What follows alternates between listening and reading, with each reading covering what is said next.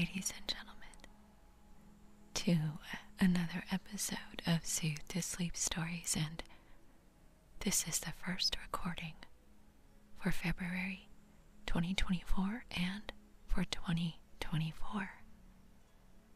I'm so glad to be back. And I just hope you relax. If you're not feeling well, may this minister to your mind, will, emotions, your spirit, and your body. And we're going to pick up where we left off, and that is for day 86. But this is going to turn into probably 600 days of Bible reading because I want us not to go so fast. I want us to meditate on His Word. So I'm going to first read the chapter, and then I'm going to repeat until I sense a passage that Holy Spirit wants to highlight, and go from there. So before we begin, let's pray. Dear Adonai, Elohim, Heavenly Father, thank you so much again for this beautiful day you have made. We will rejoice in you, Lord, for this beautiful day you have made, and be glad. Thank you for your healing touch. You know no bounds and no limits. You are limitless, O God. And I thank you, sweet Holy Trinity, Father God, Jesus, and Holy Spirit, for ministering to those who are listening now and in years to come. Thank you for ministering to my spirit, my soul, mind, will, and emotions, and body. I thank you, Father. And I thank you, Jesus, and I thank you, sweet Holy Spirit, that I'm sensitive to your leading and discernment as your word goes across the airwaves in cyberspace. In Jesus' name I pray, thank you for your shalom, your peace that surpasses all understanding. Holy Spirit, thank you for just breathing on us from the north, the south, the wind in the east. Your breath of life. Breathe into those places that have been dry. Breathe life into our spirits again, and our soul, our mind, our will, and our emotions, and our body. In Jesus' precious, wonderful, holy name I pray, by the power of the sweet Ruach HaKodesh, the sweet Holy Spirit. Amen.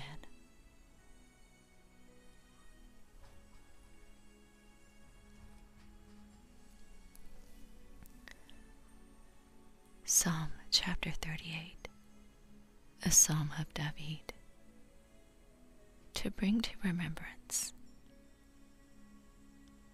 O Lord, do not rebuke me in your wrath, nor chasten me in your hot displeasure.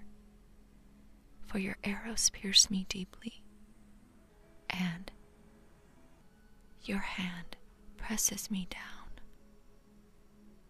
There is no soundness in my flesh because of your anger, nor any health in my bones because of my sin. For my iniquities have gone over my head. Like a heavy burden, they are too heavy for me. My wounds are foul and festering because of my foolishness. I am troubled. I am bowed down greatly.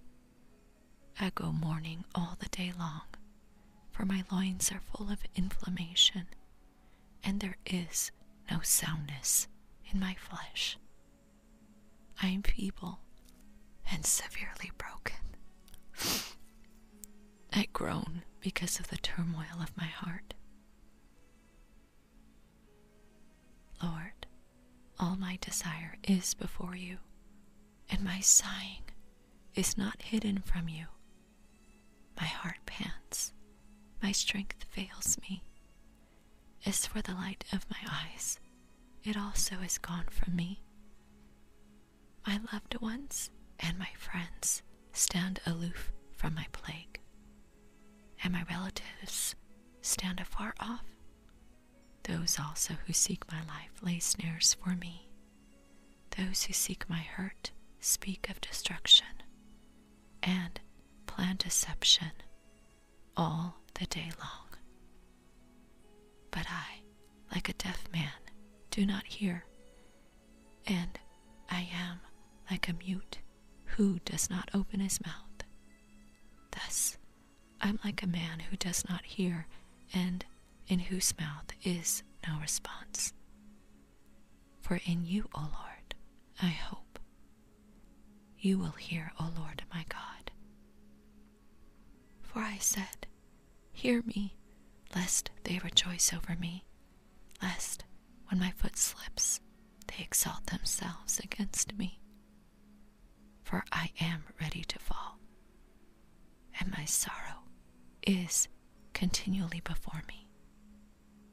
For I will declare my iniquity. I will be in anguish over my sin. But my enemies are vigorous, and they are strong, and those who hate me wrongfully have multiplied. Those also who render evil for good, they are my adversaries, because I follow what is good. Do not forsake me, O Lord. O my God, be not far from me. Make haste to help me, O Lord, my salvation.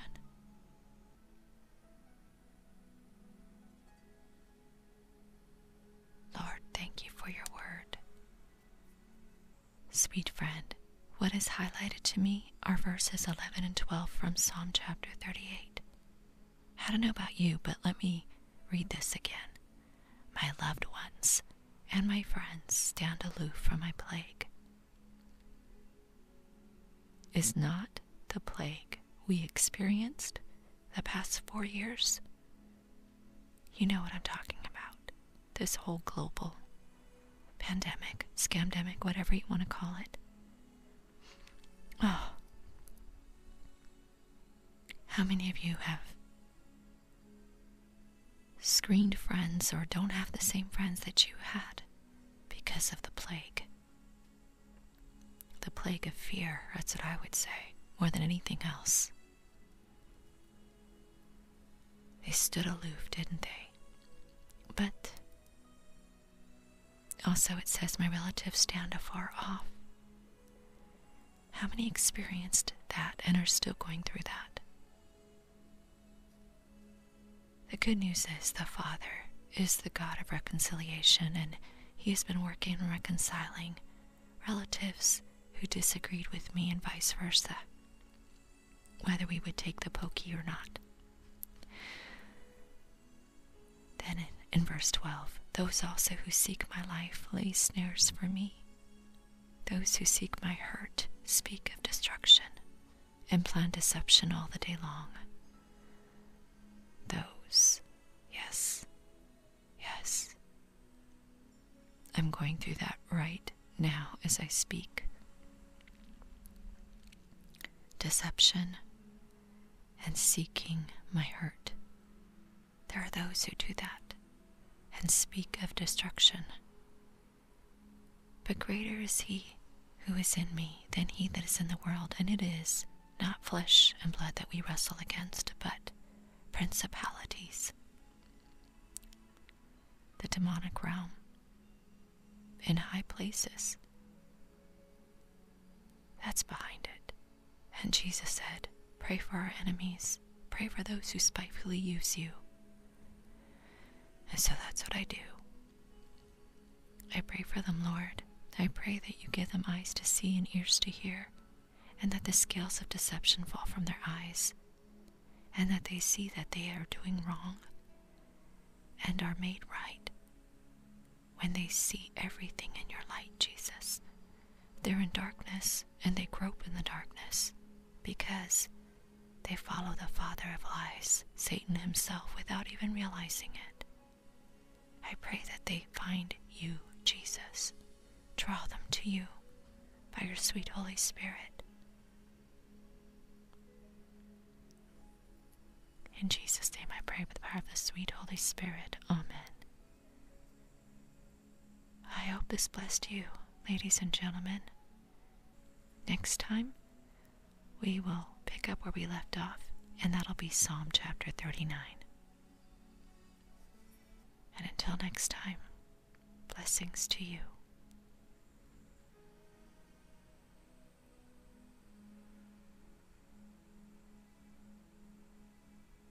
And sweet friend, I wanted to ask you, do you go to church right now in the area where you live? Comment below where you live. I would like to know, and I will pray for you.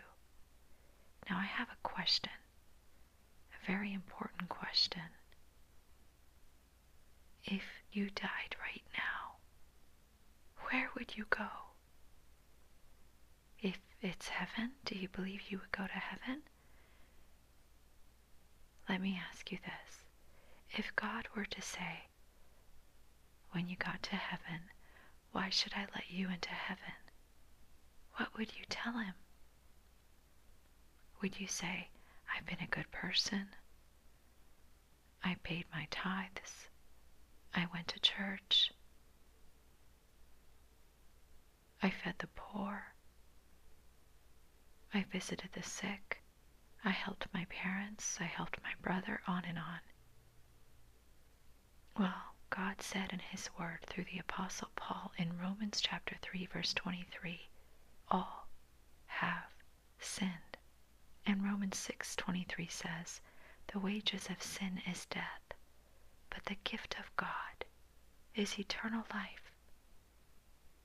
And Romans 10:13 says, everyone who calls on the name of the Lord will be saved.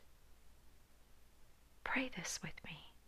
Heavenly Father, I believe that Jesus died on the cross for me and rose again. I give you my life.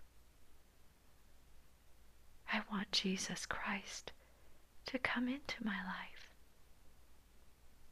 and into my heart.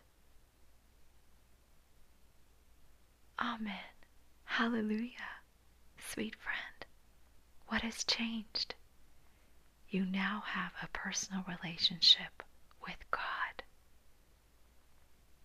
Jesus' death on the cross opened the door for you to have an intimate relationship with God. He is your Father, and he loves you and desires to take care of you. You are forgiven. It doesn't matter what you've done. When Jesus died on the cross, your sins weren't just forgiven. They were forgotten. You're starting all over again with a clean slate. You are on your way to heaven. Heaven and hell, sweet friend, really do exist. And if you die today, heaven will be your new home. You are a child of God. You now belong to his family. That means you can trust him completely to take care of you. He desires to meet your needs and help you live in health and victory. You might be asking yourself, now what? Pray. When you meet someone new, the best way to get to know that person is by talking to him or her. Well, that's what praying is, talking to God. You can talk about anything you want to. For example, how thankful you are for Jesus, any needs you have, or just say hello. Then, listen. God has much to say to you.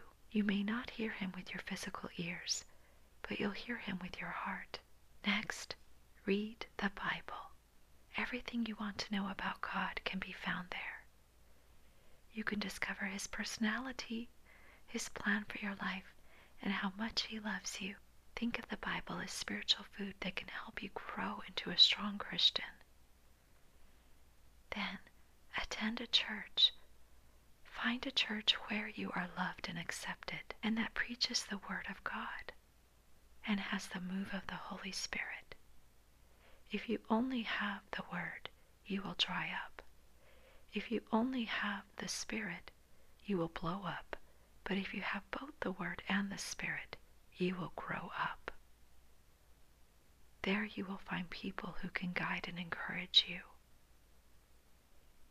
And finally, follow the commandment of love. There is nothing you could have done to earn your salvation. It's a free gift.